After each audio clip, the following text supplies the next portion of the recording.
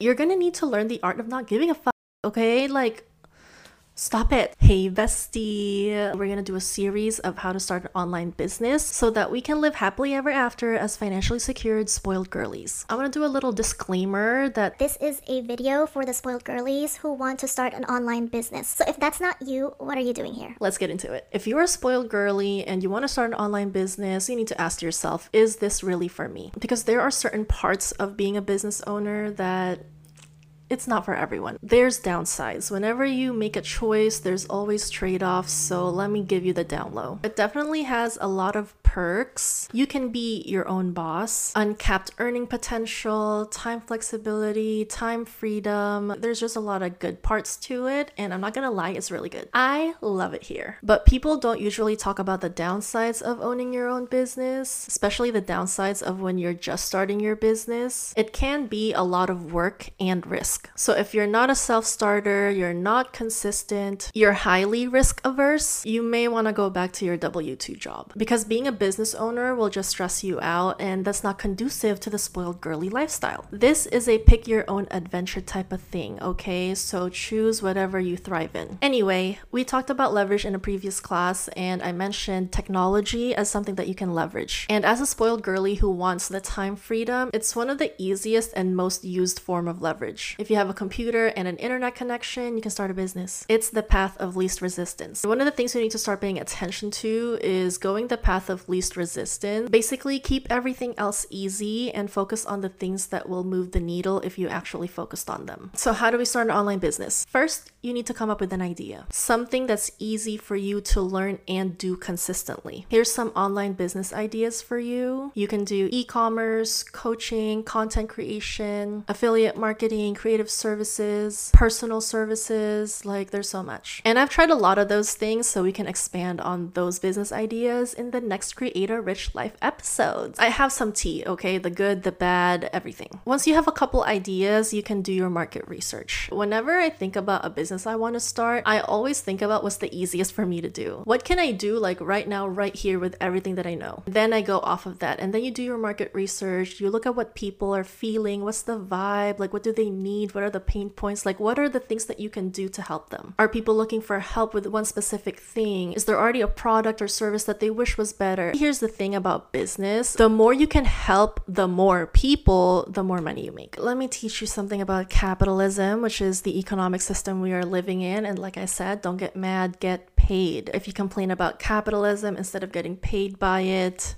what are you doing? It's the system we live in. Stop getting mad and start getting paid. Anyway, we live in capitalism, and the premise of capitalism is that the more you help more people, the more money you make. Think of all the rich people that are visible to us. They have touched a lot of people's lives in significant ways. Amazon, Microsoft, Apple, like think of those things. It's because they helped a lot of people in significant ways. They literally changed a lot of people's lives. Does that concept apply to everyone and everything? Not really. But in terms of business, it makes sense. It's the foundation of business. The more you help, the more people, the more money you make. That's just like a core concept that you need to grasp right now. That's why it is very important to scale, and we use technology to scale, okay? That's the premise. Once you have a couple of your business ideas, you now have to do your market research. Is there a current need for this product or service? Who has the need for this product or service? Whoever this group of people are, they will be your client or customer avatar. Your avatars, they represent a group of people, but you imagine them in your head as just one person. You have all these ideas, but you need to get to know your avatar. What are the pain points of your avatar? What does your avatar wish was on the market? Because if they wish it was on the market, they would be ready to buy it once you offer it. And the thing is, you can do all the research in the world and the idea will flop. So take the necessary time to do your research, but at the end of the day, just do it, okay? Stop waiting around. Whenever you think you have a good idea, stop being stuck in inaction. Just do it, okay? What's the worst thing to happen? The worst thing that can happen is that you learn something. It does take money and time to execute something, so just be mindful. Whenever you start with a business idea, just be mindful that you may lose whatever you invest in it. But any money that you spend on an idea and you learn something out of it, that was a paid learning experience. So just be mindful and be in your discernment. Don't put your life savings on something that you haven't even proven will work. Use your discernment. The amount of time and money that business owners spend on business ideas It can be a lot, and a lot of people will think it's stupid, but you just need one idea to hit and you're golden. And that also goes back to being risk averse. If you're highly risk averse, this is not for you, okay? This is not for the highly risk averse. You're not gonna have a good time if you're a business owner and you're highly risk averse. Like, you're gonna live in fear. So just keep that in mind. To test out your idea, you can offer your product or service at a smaller scale, and then if people like it, you can grow bigger. Whenever you identify problems that people have, look inwards. How can you use your talents and your skill to help these people? The fastest way to test if you have a good idea is to put it out there. Let the market judge how good your idea is. If you want to offer a product, get some samples and start selling. You will learn a lot faster failing in real life than hypothesizing, scheming, strategizing on paper, because you never know. You need to be a little scientist and do some beta testing. Like I said, we're going to use technology as leverage. Start making content surrounding your idea. We're going to get into content creation on a deeper level in the next Creator Rich Life episodes, but let me touch on it a little bit right now. When you start making content, you will get automatic feedback from your audience. Pay attention to feedback from people who fit your client avatar, and everyone else, just ignore them because they're not your client avatar. You are not making content for them. So if they hate your content, they're indifferent, like, oh, this is stupid, like, okay, it's not for you. Anyway, the content is not for them. So why are you worrying about what they think? You, your service, your product is not for everyone. So you need to repel the people who will take advantage of you, your service, your product without proper investment. Where have we heard that before? It's also dating advice, okay? So repel the people who have nothing in return to give to you. People who will lowball you, people who will be terrible clients, people who are so cheap that they devalue your service and product. You're just not gonna have a good time, okay? So in your marketing, you need to repel these people because they will drain you. They will make you suffer. I know you are a conflict-free girly, and sometimes the negative feedback, it makes you shy away, and it's just part of the program. If you don't want to do this, go back to your W-2 regular job. You're gonna need to learn the art of not giving a fuck,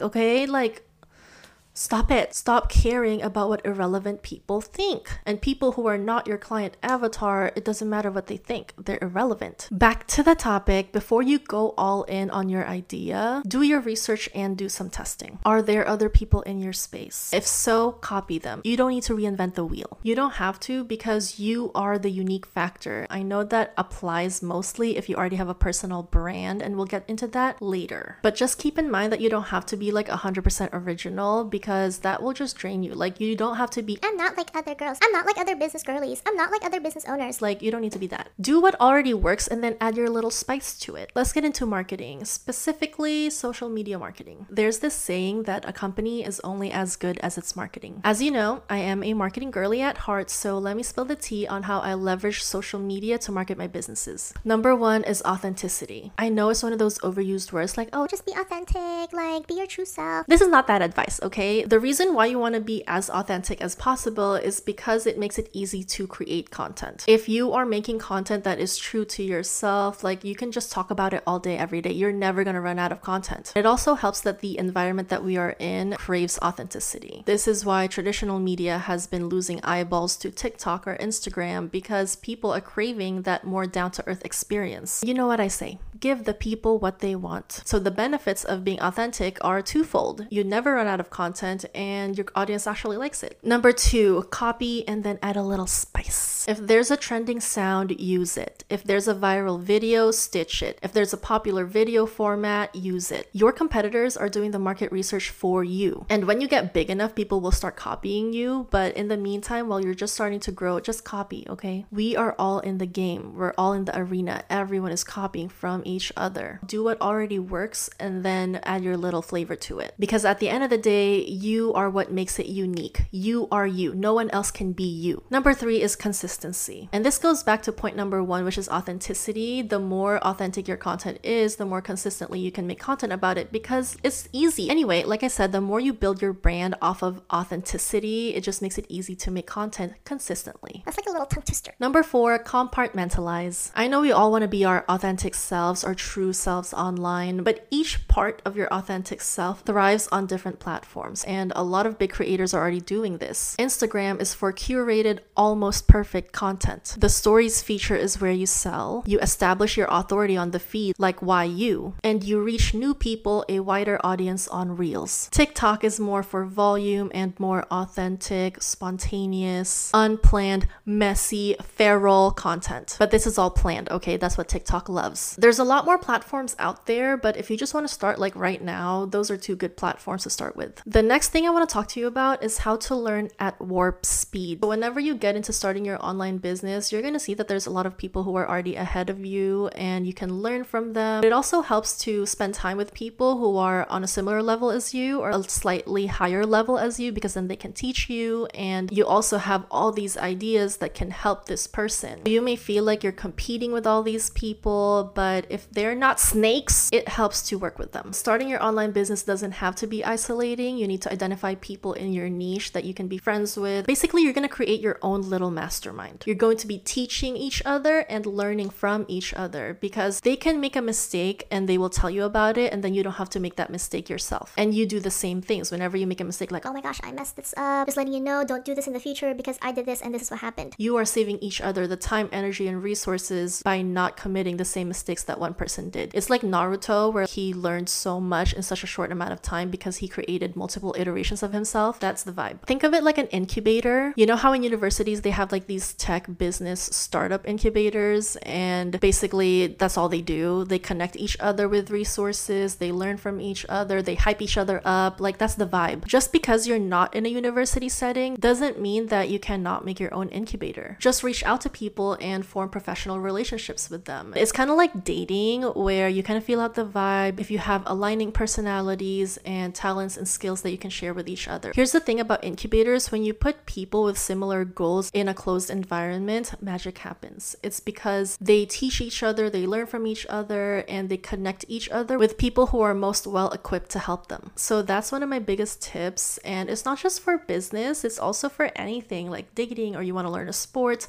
Find people who are already doing it and form relationships with them and learn from them and have something to offer in return. Find people who can grow with you and help you. And you also must be in your servant mindset and want to help them as well. Everything ties together. So I want you to work smart and as hard as you want to, so you can live happily ever after as a spoiled girly. Now get that bag, bestie.